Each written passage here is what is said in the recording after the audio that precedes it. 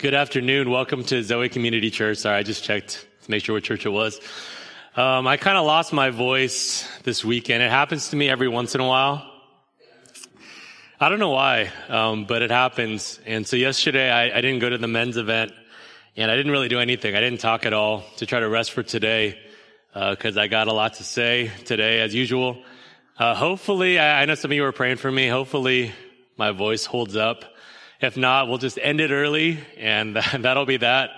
But hopefully I can get through it, and God helps me. I have a friend, actually, who's a pastor. He was a pastor, and he damaged his vocal cords somehow. And he eventually had to stop being a pastor. He just could not preach anymore every week. And he's an elder at the church that he goes to and stuff now. He's still a faithful guy. But you don't want to take your voice for granted. I guess that's what I'm saying. So I'll stop talking about this random stuff, and we'll get into it. Okay, we're in 2 Samuel, the book of 2 Samuel, chapter 21. 2 Samuel 21. At Zoe, if you've been around, you know that we're not about random stuff, really. We're not about just giving my opinions about things that I saw on Twitter or whatever. We're not here to entertain, and we're not that entertaining. Okay, so just want to temper your expectations here a little bit. We're basically about the Bible, simple church. We open up the scriptures week in and week out to hear from God. And we've been in a series through the books of Samuel, 1 and 2 Samuel. And we're almost done. Now, kind of as a recap, 1 and 2 Samuel, these books, they're about the beginning of the kingdom of Israel. Now, Israel has been a nation for a while. Ever since they came out of Egypt, they've been a nation, but they haven't had a king over them. God has ruled over them. They've had judges who kind of administer the nation, but they haven't been a kingdom. But the people want a king, and God gives them Saul, the king that they want. He does a bad job. So then God moves on to the man that he wants, a man after his own heart, David. And that's really the story of these books. Now, as Pastor Eric said last week, the narrative of David's rule, his reign, his administration is over as of the end of 2 Samuel 20. The record of David's kingdom is complete. But by evidence of chapter 21 existing, the book isn't over. And that's because these last 4 chapters are an epilogue. And that kind of sells it short. They're less of an epilogue, and they're more of an evaluation of how we should think about David's kingship. And they're structured in kind of this interesting, deliberate way.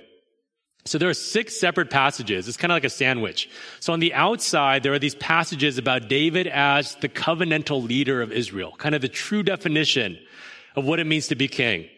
The layer inside, the lettuce layer, whatever you want to call it, this layer is about David as a warrior, the guy who fights Israel's battles. And then in the middle, in the center, are 2 poems. And it's fitting because David is a psalmist. They called him the sweet psalmist of Israel. 2 poems, kind of what it means to be king.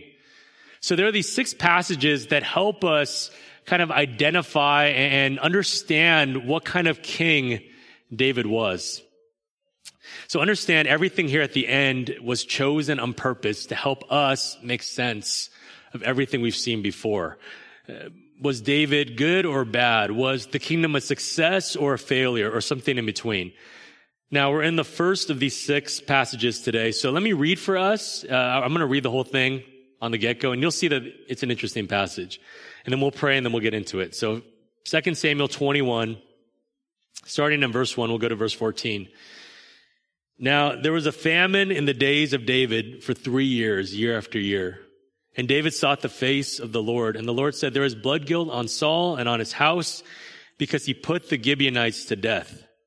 So the king called the Gibeonites and spoke to them. Now, the Gibeonites were not of the people of Israel, but of the remnant of the Amorites. Although the people of Israel had sworn to spare them, Saul had sought to strike them down in his zeal for the people of Israel and Judah. And David said to the Gibeonites, what shall I do for you? How shall I make atonement that you may bless the heritage of the Lord? The Gibeonites said to him, it is not a matter of silver or gold between us and Saul or his house. Neither is it for us to put any man to death in Israel. And he said, what do you say that I shall do for you? They said to the king, the man who consumed us and planned to destroy us so that we should have no place in all the territory of Israel, let 7 of his sons be given to us so that we may hang them before the Lord at Gibeah of Saul, the chosen of the Lord. And the king said, I will give them. But the king spared Mephibosheth, the son of Saul's son Jonathan, because of the oath that was between them, between David and Jonathan, the son of Saul. The king took the two sons of Rizpah, the daughter of Aiah, whom she bore to Saul, Armani and Mephibosheth, and the 5 sons of Merab, the daughter of Saul, whom she bore to Adriel, the son of Barzillai, the Meholathite, and he gave them into the hands of the Gibeonites, and they hanged them on the mountain before the Lord.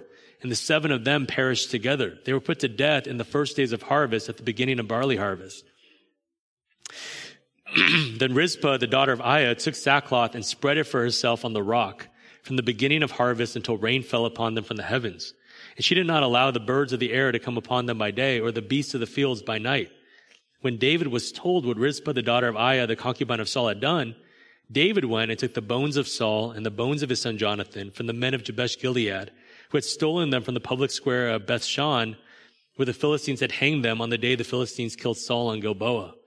And he brought up from there the bones of Saul and the bones of his son Jonathan. And they gathered the bones of those who were hanged. And they buried the bones of Saul and his son Jonathan in the land of Benjamin and Zelah, in the tomb of Kish his father. And they did all that the king commanded. And after that, God responded to the plea for the land. This is the word of God. Will you pray with me? Father, we come before you this afternoon and we pray that you would speak through your word. Lord, we pray that you would speak.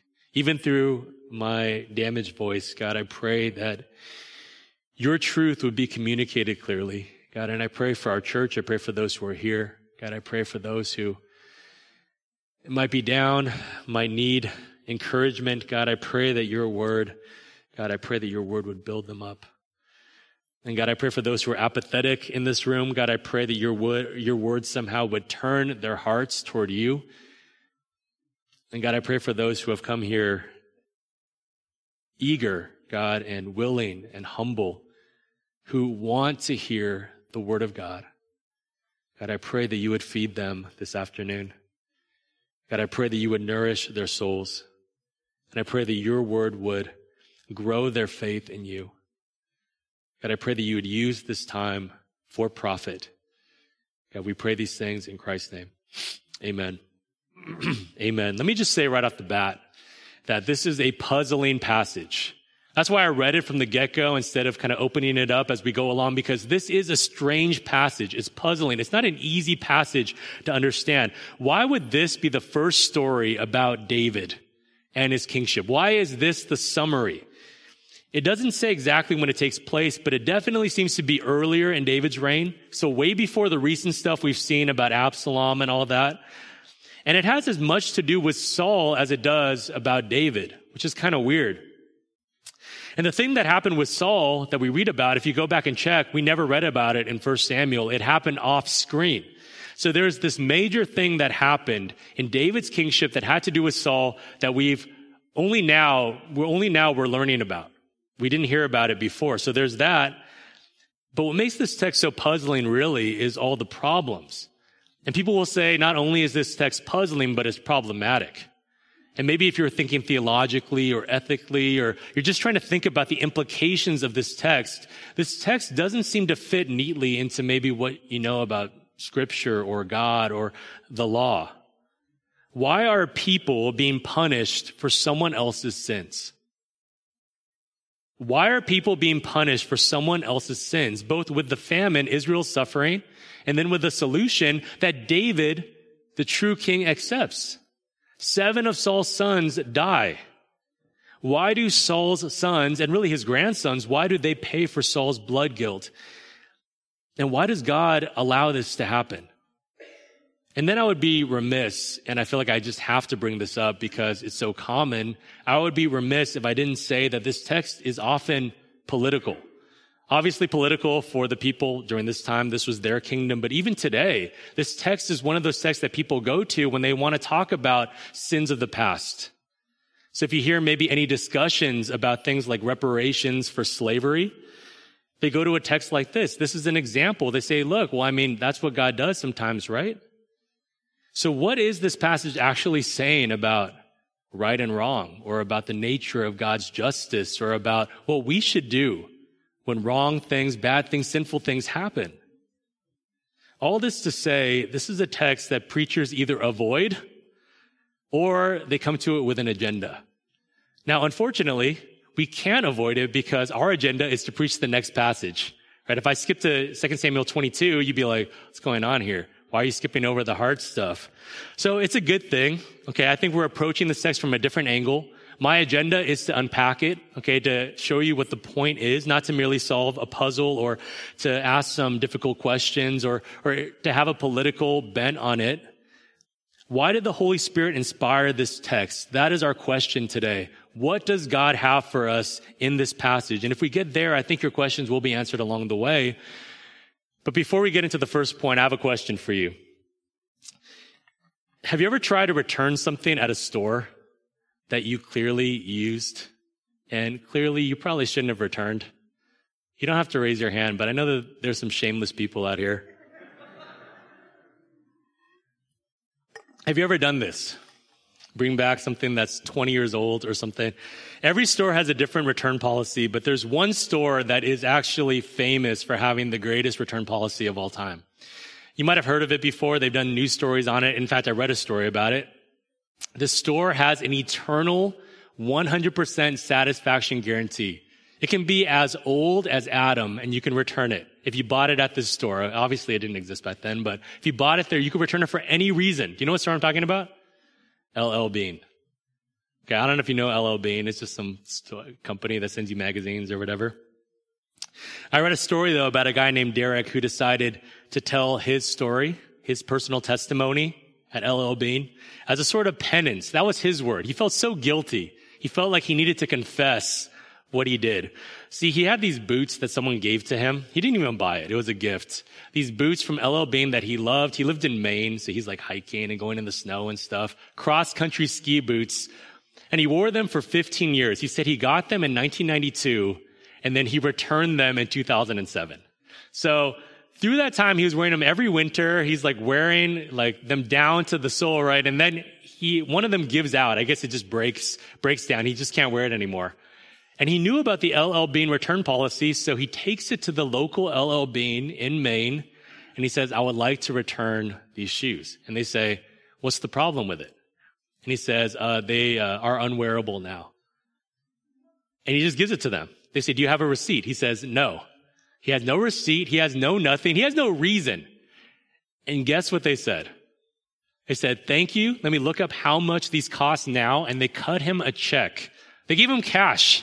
It's not even a store credit kind of thing. They gave him cash for how much those shoes cost in 2007. So he actually made money off of these shoes that he wore.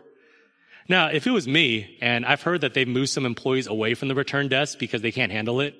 If it was me, I would have said, that's how shoes work, man. You can't return them. Okay, you wore them. They didn't break. You were satisfied, obviously. No, the person there said, thank you, took it, and gave him money. And Derek felt honestly terrible about it. But that's the LL Bean promise. And that's where we're going to start today. Okay, not with LL Bean per se, but with this idea of promise. We're not starting with the puzzle of this passage or the problems or the politics. We need to get to what this passage is actually about. And it's about promises.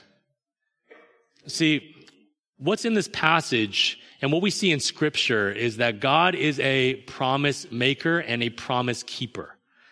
That's what the Bible is talking about when it talks about his faithfulness.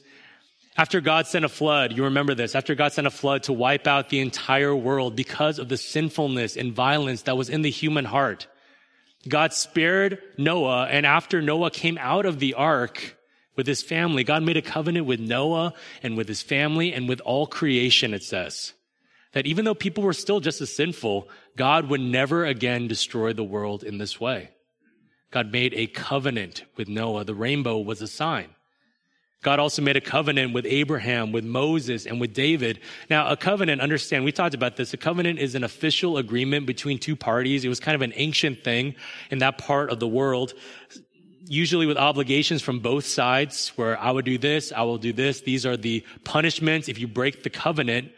But what I want to focus on is the fact that God, when he makes a covenant on his end, he is making a promise to people. He's making a promise.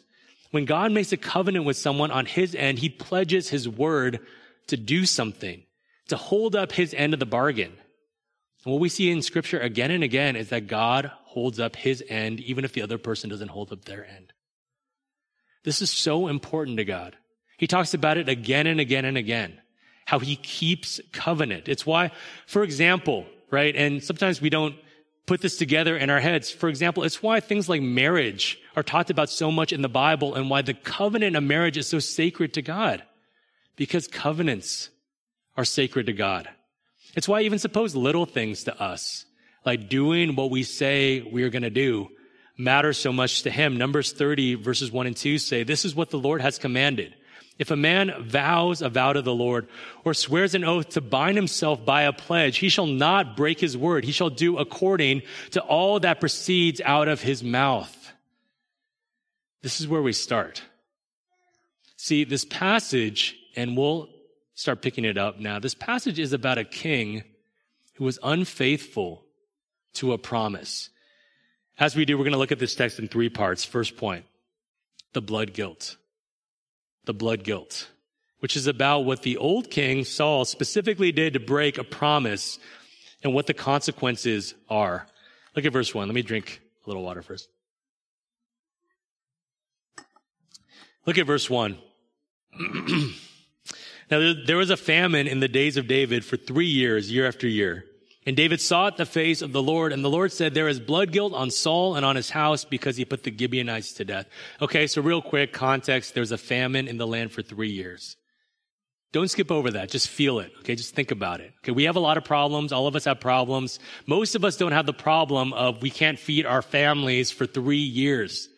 Okay, 3 years is a long time to be out of bread.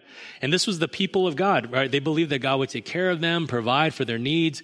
But for 3 years, the heavens were closed, right? It wasn't raining. Crops weren't growing. There was barely any bread at all. So David, as the king, and he's a younger king at this point, he seeks the face of God. Did I do something? What's going on? Is there a problem? And he discovers that the reason for the famine is the guilt of Saul concerning the Gibeonites. Verse 2, so the king called the Gibeonites and spoke to them. Now the Gibeonites were not of the people of Israel, but of the remnant of the Amorites. Although the people of Israel had sworn to spare them, Saul had sought to strike them down in his zeal for the people of Israel and Judah. So, okay, understand this, okay? This explanation is for us, not for them. No one here is asking. David didn't say, who are the Gibeonites? Like, what happened? Everyone knows what happened. They knew about it. But the author gives us the details. They weren't Israelites, but Israel had sworn to be at peace with them.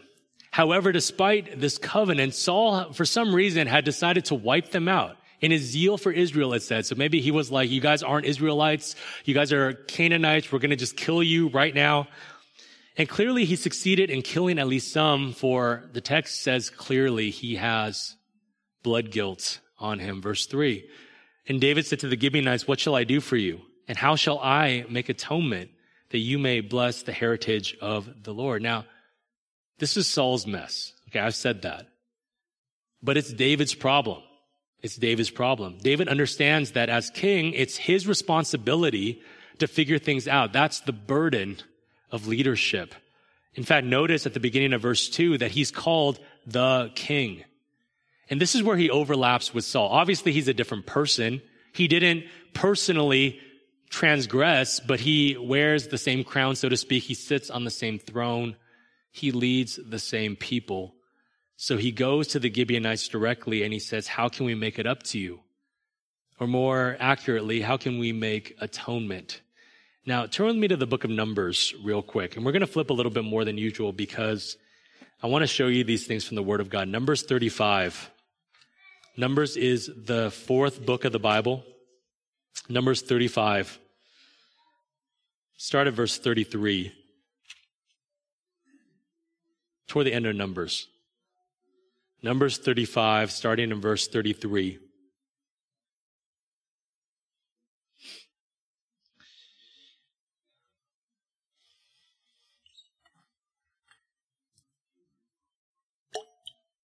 Numbers 35, verse 33. This is God speaking. He says, you shall not pollute the land in which you live, for blood pollutes the land. And no atonement can be made for the land for the blood that is shed in it, except by the blood of the one who shed it. You shall not defile the land in which you live, in the midst of which I dwell, for I, the Lord, dwell in the midst of the people of Israel. Now, this isn't an exact parallel to what Saul did, but it's pretty close. Saul shed blood in the promised land. The Gibeonites were at peace with the Israelites. It wasn't war. It wasn't self-defense. Saul shed blood upon the promised land. And God said, don't do that.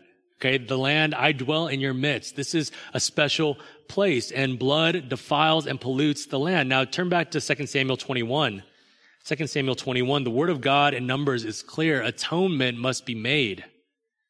When there is blood shed on the land to pollute it, blood must be spilt to cleanse it. There must be atonement. The guilt must be dealt with. However, it says there is only one way to do this. If the person who shed the blood has his blood shed. Now, what's the problem here? What's the problem? Who's the one who shed the blood? It was Saul. Where's Saul now? He's gone. Saul's dead. So you can see the dilemma, right? So David, he understands this, I think. He goes to the Gibeonites and he says, well, what can we do? Is there something that we can do to make this right? Verse 4, the Gibeonites said to him, look, it's not a matter of silver or gold between us and Saul or his house. Neither is it for us to put any man to death in Israel. So they're saying, look, okay, it's not about money. Okay, that's not going to make things right. We don't want money. We're not trying to extort you or anything like that. And it's not really our right to just put any random person to death. We understand that. And then David says, well, what do you say that I shall do for you then? He's like, well, what are we going to do? Verse 5. They said to the king, the man who consumed us and planned to destroy us so that we should have no place in all the territory of Israel, let 7 of his sons be given to us so that we may hang them before the Lord at Gibeah of Saul, the chosen of the Lord. And the king said, I will give them. Now pause here for a second and think about this. Here's a simple question with an apparently not so simple answer. What is justice according to God?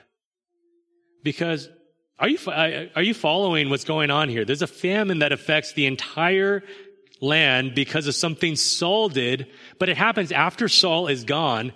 David asked the Gibeonites what would be suitable, and they asked for the lives of 7 of Saul's sons. And David, the king, God personally chose to replace Saul, the man better than Saul, quote unquote, from Scripture, the man after God's own heart. He says, all right. It's Saul's fault, so why are other people paying for it? What does this say about David that he agrees? And I think most importantly, what does this say about God that this is unfolding for us in the pages of Scripture? You know, when I was a teenager, I went to this Christian youth camp, and it was either the first day or the last day. And I don't remember, but I know it was one of those two because all these parents were there, either dropping off or picking up their kids. And I saw my friend, I had a family friend who went to a different church, and she was talking to some parents that weren't her parents. And I was like, oh, well, I'll probably go to the same church or something. I didn't think anything of it until my friend started all crying, all crazy. And I had no idea why. She was really upset. And I didn't find out until later that what happened was, there was some conflict. I'll just keep the details to a minimum, but there's some conflict among the leaders in the church, and it kind of spread out, a little bit. And her dad was one of the pastors at this church.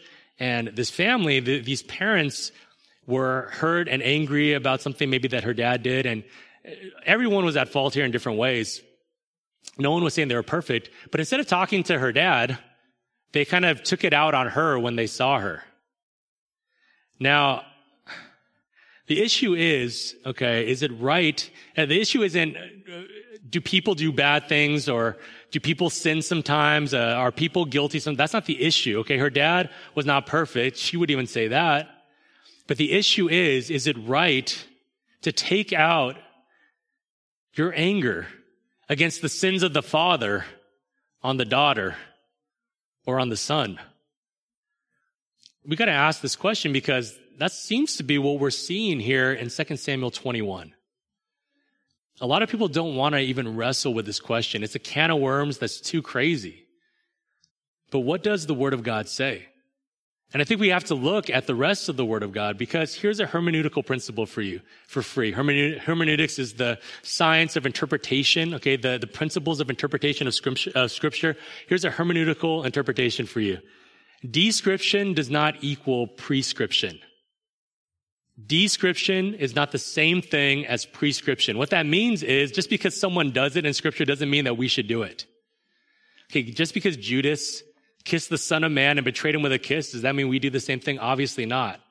Okay, but even when quote unquote good people do things, it doesn't mean that we should do the same thing. I tried to walk on water one time, didn't work so well. So no, I'm just kidding. Description does not equal prescription. So what does the Bible prescribe? Is David doing the right thing here? What are we supposed to make of this? Well, turn with me to Exodus 34. We're going to go a little deeper in the rabbit hole first, and then we'll try to come back up for air. Exodus 34, second book of the Bible, 34th chapter, a very famous passage where God appears to Moses and he tells him about himself. Exodus 34, look at verse 6. The Lord passed before him and proclaimed, the Lord, a God merciful and gracious, slow to anger and abounding in steadfast love and faithfulness, keeping steadfast love for thousands, forgiving iniquity and transgression and sin, but who will by no means clear the guilty. And then listen to this, visiting the iniquity of the fathers on the children and the children's children to the third and fourth generation. Now, you might have read that 100 times, but in the context of our sermon today, it's like, what? I don't remember that part. I remember the steadfast love part and all that, but the iniquity of the fathers on the children and grandchildren, what does that mean? So if my father was a bad guy, let's say, or if my grandfather was a murderer, does that mean that I should face the death penalty now or something? Does that mean that God is going to punish me too? Hold that thought. Turn with me to Deuteronomy, 5th book of the Bible, 24. Deuteronomy 24. Deuteronomy chapter 24. Now, Deuteronomy is, you thought I was going to say the craziest book in the Bible. It might be, but Deuteronomy is one of the most important books of the Bible. And I don't say that in terms of every book is important, okay? You got to hear what I'm saying. But in terms of understanding how the entire Bible fits together, there are few books more important than Deuteronomy.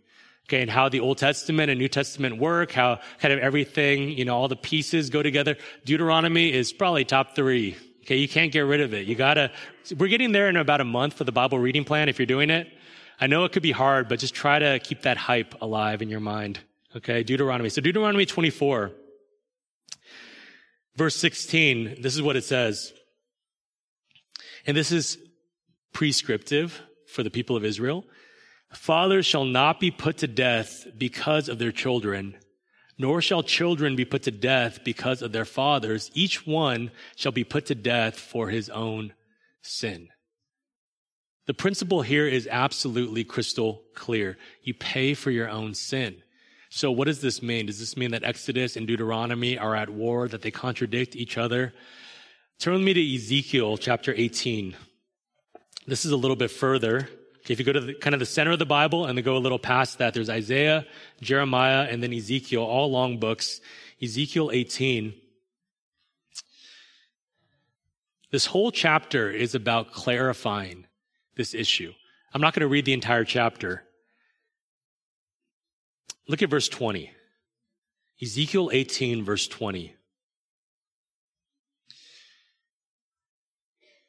God says through the prophet Ezekiel, the soul who sins shall die. The son shall not suffer for the iniquity of the father, nor the father suffer for the iniquity of the son. The righteousness of the righteous shall be upon himself, and the wickedness of the wicked shall be upon himself. And the point that God is making in Ezekiel is that if you walk in a way that's different than your sinful father, you won't be punished for his sin. This was the question. They said, well, my father is a bad guy. I lived in kind of a bad household, but what if I walk differently? Will I suffer? Will I suffer because of his sin? And the answer is no. But the assumption is it's not an easy thing to do, because if you look back at verse 14, so skip up a little bit, Ezekiel 18, verse 14. Let me go back here. Now suppose this man fathers a son who sees all the sins that his father has done. He sees and does not do likewise. He does not eat upon the mountains or lift up his eyes to the idols of the house of Israel, does not defile his neighbor's wife, does not oppress anyone, exacts no pledge, commits no robbery, but gives his bread to the hungry and covers the naked with a garment, withholds his hand from iniquity, takes no interest or profit, obeys my rules and walks in my statutes. He shall not die for his father's iniquity. He shall surely live.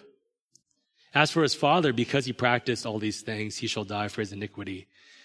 Now, we talked about this before in this series, like father, like son. Do you remember this?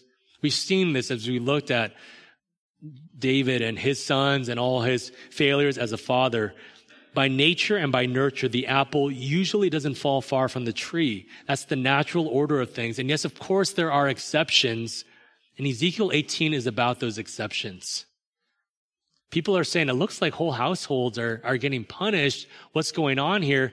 Ezekiel wants to make it clear that if you do walk in righteousness, you will not suffer for other people's sin. But that's a big if you walk in righteousness. And this is what Exodus 34 is talking about.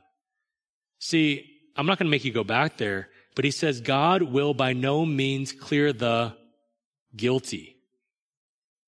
No means clear the guilty. God doesn't punish anyone who is innocent. So if you had that question, we can answer that right now. God does not punish the innocent. But what about the children? Well, by nature and by nurture, the apple usually doesn't fall far from the tree. And we know this by our own experience. I think we get it. Dad was a drunk. Good chance that'll be a struggle for us too. Now, if you aren't a drunk, that's good. Mom was a difficult person that had a lot of interpersonal conflict. Well, maybe that's why I'm having so much interpersonal conflict now that I'm an adult. Now that I'm an adult. And we see it in our own kids, right? You see kind of your own sins played out in a miniature form when they're little. You see your own impatience. You see your own idolatries. The great Puritan commentator Matthew Henry, he once said, God does not punish the children for their father's sins unless, and this is the key, they tread in their father's steps. God will visit the iniquity. God will punish if you walk in those same steps. Now back to 2 Samuel 21, here's the interesting thing. What does verse 1 say actually? Now there was a famine in the days of David for 3 years, year after year, and David sought the face of the Lord, and the Lord said, there's blood guilt on Saul and on his house because he put the Gibeonites to death. And maybe Saul was the ringleader. Of course he was. He was the king. He was the head of the household. But let's not jump to conclusions here. God does not punish innocent people. The text says that the blood guilt is on them as well. And when the Bible talks about blood guilt, it's talking about people who shed blood. The house of Saul walks in Saul's iniquity. Who was with him when he was going out to battle? If you read the battles of Saul, he's always bringing his sons with him. Mephibosheth was the youngest of the grandkids. He was young, but everyone else presumably was older. Saul was always taking his family out to war. Now, we had to do a lot of work to get here, but the point is simple, as hard as it is to hear. Ezekiel 18:4 says, behold, all souls are mine. The soul of the Father as well as the soul of the Son is mine. The soul who sins shall die. It's not just blood guilt that deserves death. Ezekiel makes that clear too. It's sin that deserves death. And we push against this, and I understand we want to talk about compassion and mercy and grace, and we should, but there needs to be a baseline of what justice is, of what right and wrong are. The truth that no one likes to hear and is usually not even talked about in church that much is that God is so holy that even one sin deserves death. And I know that this is unpopular to talk about. People either don't want to talk about sin at all, or they want to talk about sins that they know aren't going to offend the people who are actually in the pew. You know what those people out there are doing? But this is a warning for us. And I would be a terrible pastor if I didn't bring it up in 2 Samuel 21. The soul who sins shall die, for the wages of sin is death. And it's not other sin, it's all sin. And that includes your sin and my sin. Do you fear God? Because you should. I feel like I need to warn you. You should. It's just I fear the truth is a lot of us don't. We don't want to bear the blame. We kind of shrug it off. We default into thinking we're pretty good people. Yeah, I'm a pretty good person. Yeah, sometimes I mess up.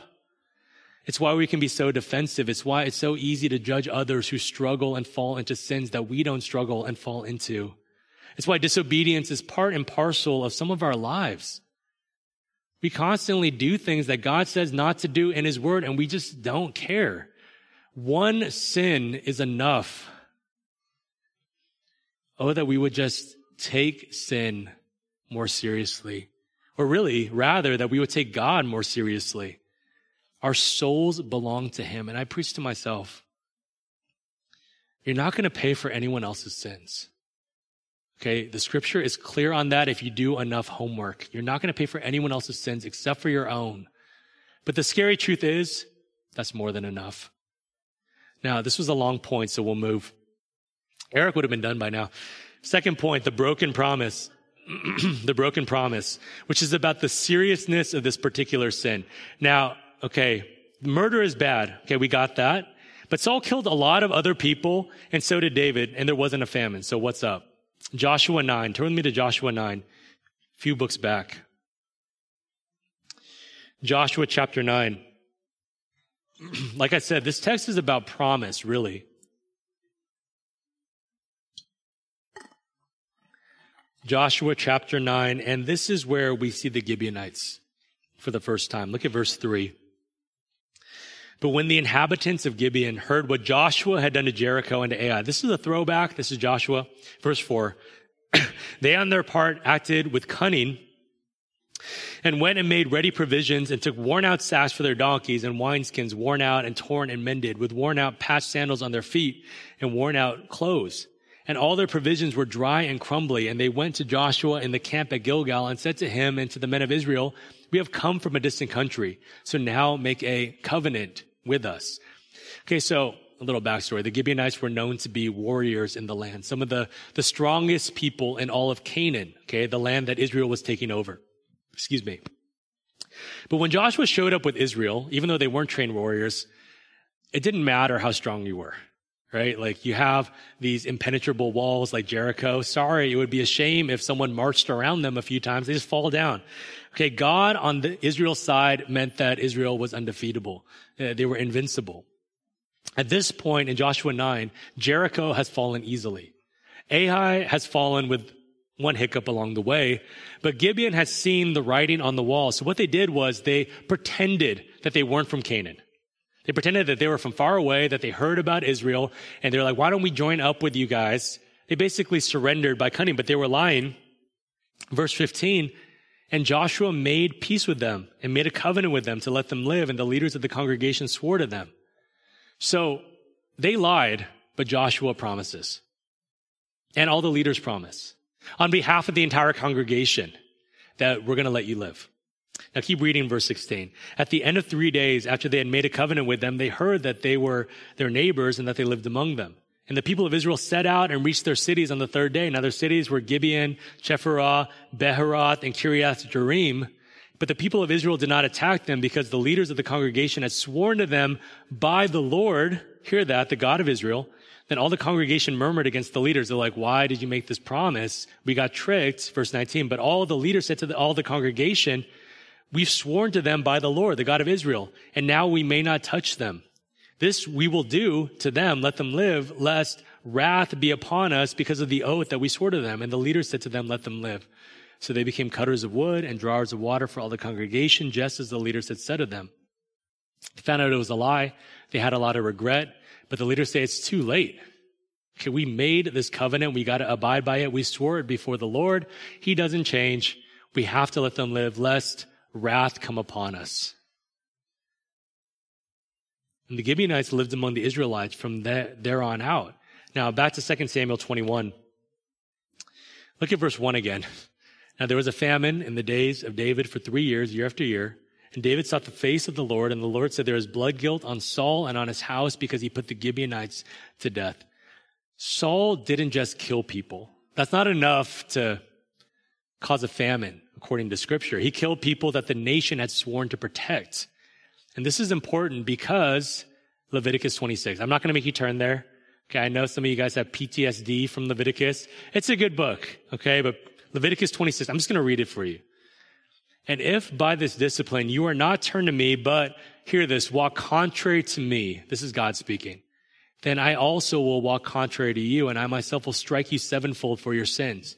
And I will bring a sword upon you that shall execute vengeance for the covenant. And if you gather within your cities, I will send pestilence among you, and you shall be delivered into the hand of the enemy. And then hear this, when I break your supply of bread, 10 women shall bake your bread in a single oven and shall dole out your bread again by weight, and you shall eat and not be satisfied. He says, if you walk contrary to me, then famine will come. If you walk contrary to me, then famine will come. What did Joshua and the leaders understand? We swore this oath. We made a covenant. And if we break this covenant, then God's wrath will be upon us. How do you walk contrary to the God who is abounding in faithfulness? You act faithlessly. You break a covenant.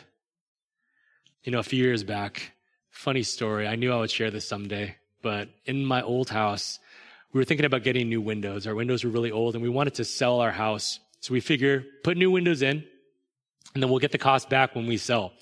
So we had the saleswoman come over. I was going to say her name, but I don't know. I'm still debating. We'll see if the Holy Spirit holds me back. But she came over, and she told us about the windows. And you know how salespeople are, in a good way. I know some of you aren't into sales, but they kind of get to know you, and they talk a lot about stuff. And we liked her a lot. At the end of it, after talking about everything, our family, church, stuff she was into, we said, okay, we're going to get the windows. And she said, great. And then she got all serious. And she was like, listen, when you sign up to get windows with us, it's a commitment. So I want your word. And I was like, I kind of don't want it anymore.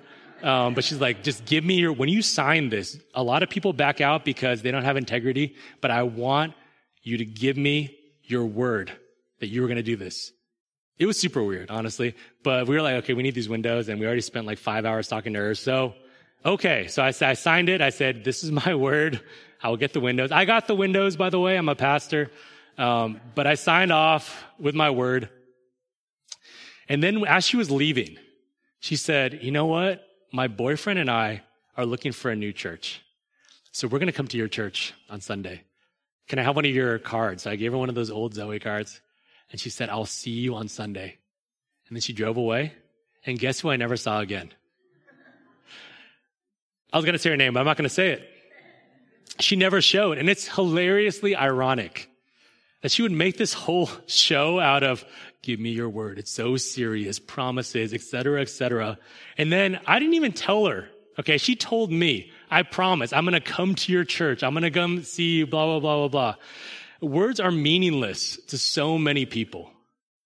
They have no meaning, but not to God. If there's one thing to know about God, it's that he's faithful. When Moses said, show me your glory, one of the things that God said was, I'm abounding in faithfulness. Deuteronomy 7 verse 9 says, know therefore that the Lord your God is God, the faithful God, who keeps covenant and steadfast love with those who love him and keep his commandments to 1,000 generations.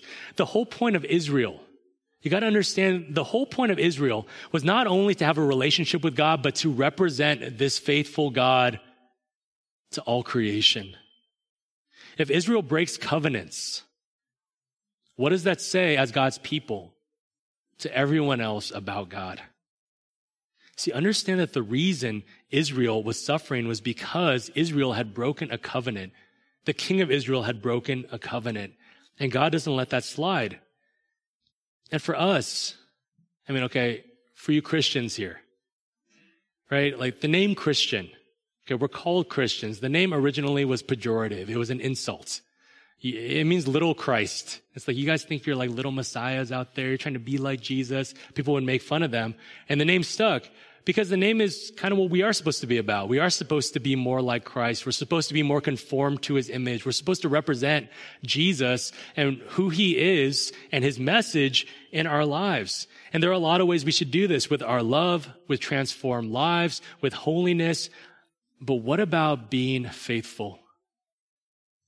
You might be surprised if you do a word search in Bible Gateway for faithful in Jesus and God. What about being faithful? What about being true to your promises? This is convicting for me.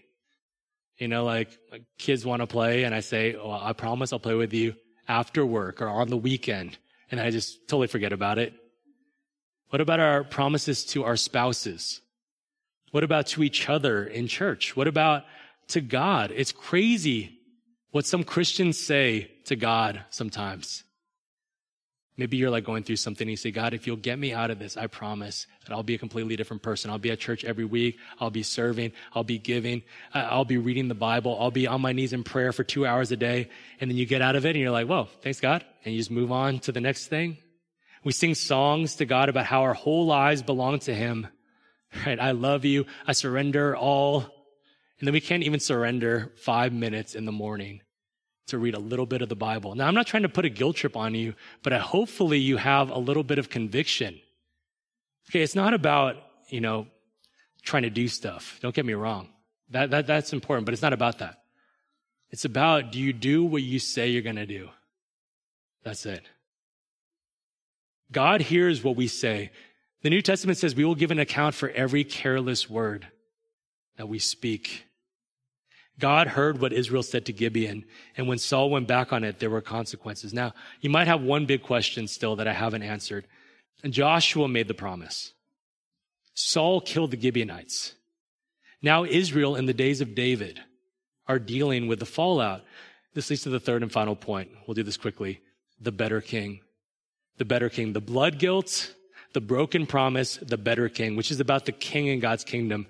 One more flip. We're going to go to 1 Samuel chapter 8. 1 Samuel 8. James preached this passage in March of 2021 when we were all but little children. So 1 Samuel 8. But this is where they first get a king. Look at verse 4. 1 Samuel 8, verse 4. Then all the elders of Israel gathered together and came to Samuel at Ramah and said to him, Behold, you are old. I always thought that was funny. Behold, you are old, and your sons do not walk in your ways. Now appoint for us a king to judge us like all the nations. Now skip down to verse 10. 1 Samuel 8:10. So Samuel told all the words of the Lord to the people who were asking for a king from him. He said, These will be the ways of the king who will reign over you. He will take your sons and appoint them to his chariots and to be his horsemen and to run before his chariots. He will appoint for himself commanders of thousands and commanders of fifties and some to plow his ground and to reap his harvest, to make his implements of war and the equipment of his chariots. He will take your daughters to be perfumers and cooks and bakers. He will take the best of your fields and vineyards and olive orchards and give them to his servants. He will take the 10th of your grain and of your vineyards and give it to his officers and to his servants. He will take your male servants and female servants and the best of your young men and your donkeys and put them to his work. He will take the 10th of your flocks, and you shall be his slaves. And in the day you cry out because of your king, whom you have chosen for yourselves, but the Lord will not answer you in that day. They want a king. Samuel warns them. He says, are you sure you know what you're asking for? Kings, they ask a lot. And do you know what a king is? He's going to reign over you. You will belong to him. And for better or for worse, your life will be tied up with him now. If he says jump, then you all got to jump. If he wants to go to war, then it's your sons who are going to go fight. If he's hungry for some bread, your daughter is going to have to bake it. You shall be his slaves. So they think twice, right? They say, never mind, we don't want a king. No, verse 19, but the people refused to obey the voice of Samuel, and they said, no, but there shall be a king over us, that we may also be like all the nations, and that our king may judge us and go out before us and fight our battles. And when Samuel had heard all the words of the people, he repeated them in the ears of the Lord. And the Lord said to Samuel, obey their voice and make them a king. Go ahead. Samuel then said to the men of Israel, go every man to his city. They wanted a king, and they got a king. And this means as the king went, so did they. Maybe they weren't thinking about this, even though Samuel just said it. They can't say it's not fair. It's not fair for us. It's not fair for us to be punished for what Saul did. They made this choice themselves. They said, wherever Saul goes, we will go. When the king broke the covenant, it was as if the entire nation broke covenant. Now, as a side note, I mentioned this, the politics of this passage. People like to point to 2 Samuel 21 as an example of kind of this corporate sin idea or corporate responsibility, the legitimacy of things like reparations for wrongs in the distant past. Now, a government is free to do what it wants to do. That's a separate issue. But in terms of biblical support, in terms of is there some type of precedent for punishing certain people or for calling other people into account for singular sins, you got to understand that Israel was a different kind of nation. Israel was a nation that had entrusted themselves, had given themselves, had chosen for themselves a king who would represent them in every single way. See, when they chose Saul, things were never the same. The king would always represent them. It wasn't that Joshua made a personal promise. He made an Israelite promise. And when Saul became king, Saul became the Israelite that represented all Israel. The promise was made and broken. The covenant was made and broken by the representatives of the nation. They swore it before the Lord.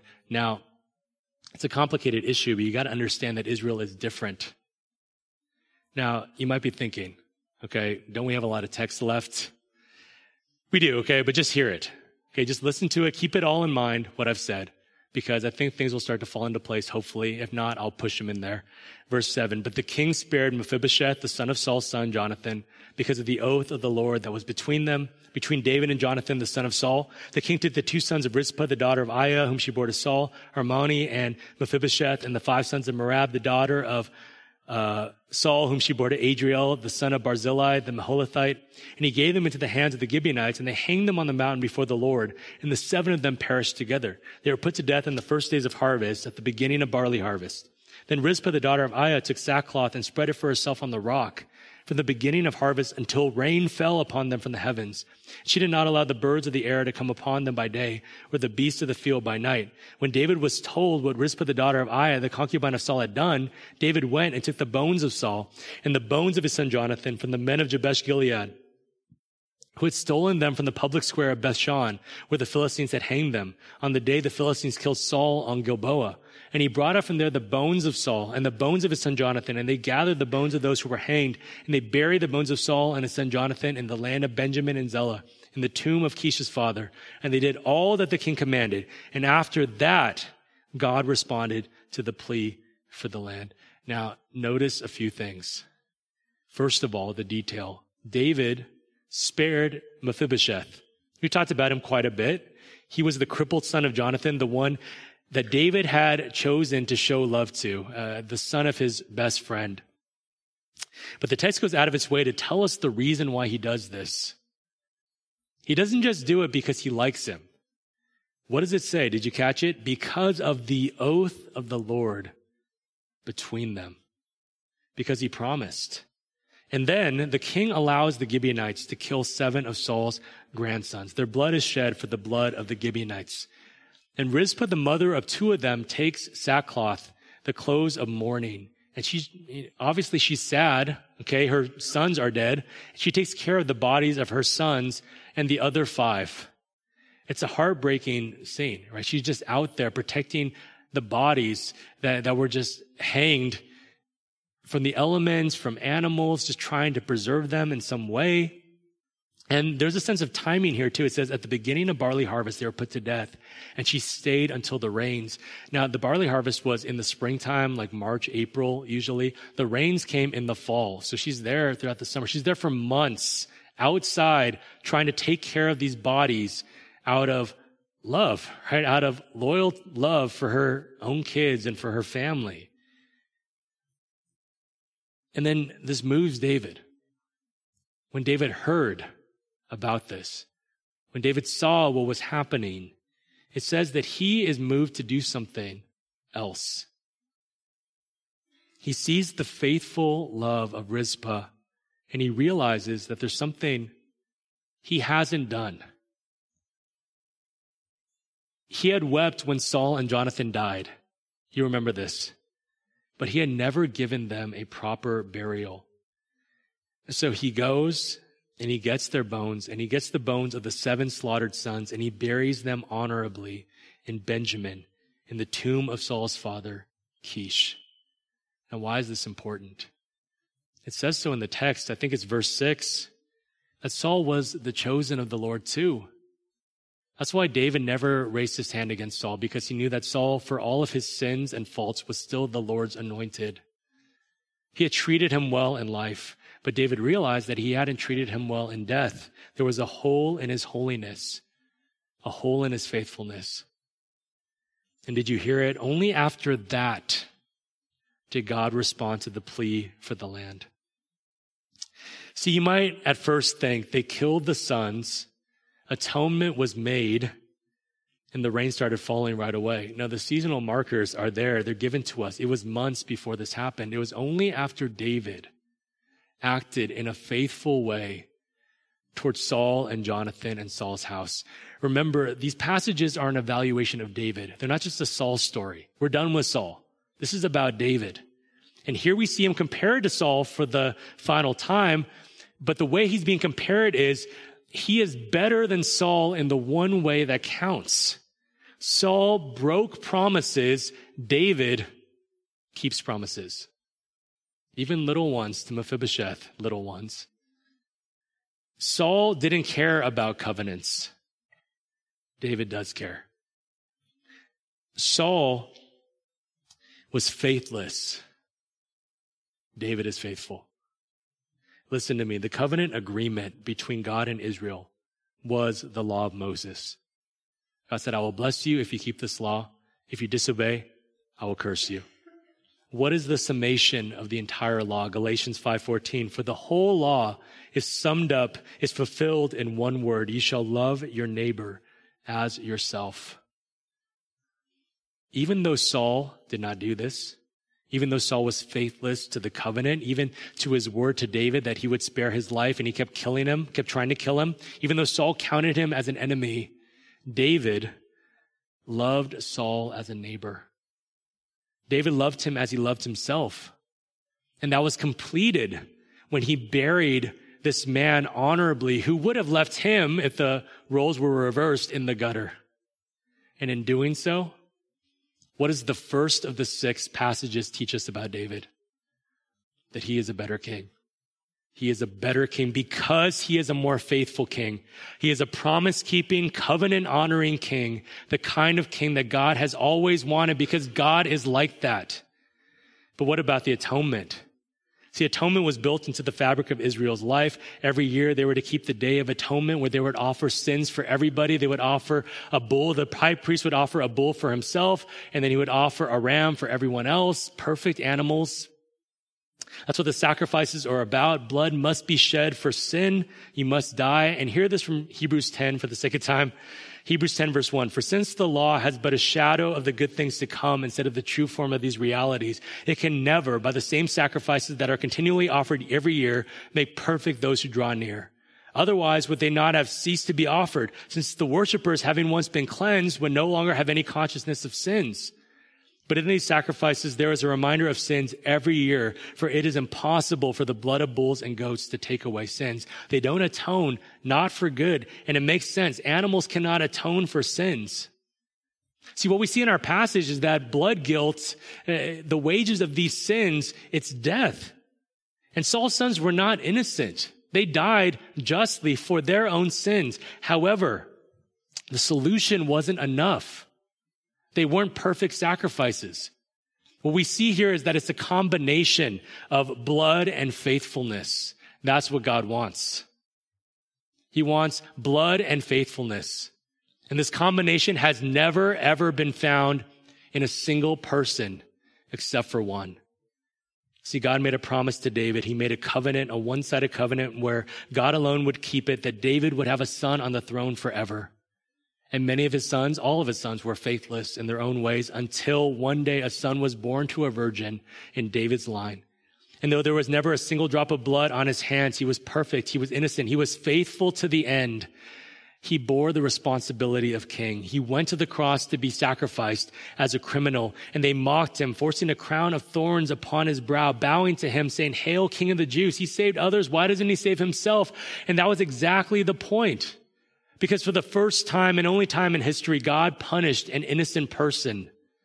For Jesus Christ, the righteous, the faithful, was the propitiation for our sin. He bore the wrath and death we deserve. He became sin who knew no sin so that we in him might become the righteousness of God. The King died for his people. His blood, his faithful blood was shed so that faithless sinners like us could go free. The message of this passage is that David is a better king than Saul, but you got to understand that the bigger message is that Jesus is a better king than David.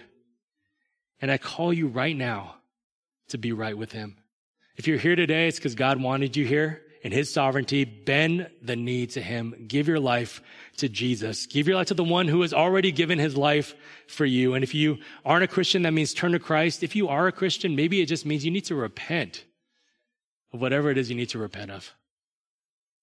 Come back to Jesus. Bow the knee. Commit to faithfulness. We'll close here. At LL Bean, going back here, people take advantage of this promise all the time. And it got so bad that I read that they actually changed the policy. At first, they changed it to store credit, and then they made it a 1-year guarantee because people were bringing their 20-year-old things, and the kids were showing up in kindergarten and then returning the backpack every year until 12th grade. Finally, there was a limit. And you're saying, Pastor, are you comparing God to LL Bean? Only in this way. With God, there is no limit. You got to understand this. It's an eternal 100% guarantee. He is faithful and he is serious about faithfulness. And you can 100% bank on it. He said he will never leave you nor forsake you. Never doubt that. He will never leave you nor forsake you. He said that he is faithful and just to forgive us our sins when we confess. Don't doubt that. No matter what you're going through, no matter what you did, if you confess your sins, then he is faithful and just to forgive you. He said he will not let you be tempted beyond what you can bear. Guess what? He won't let you be tempted beyond what you can bear. God is so faithful. And it's with this that we turn to communion right now.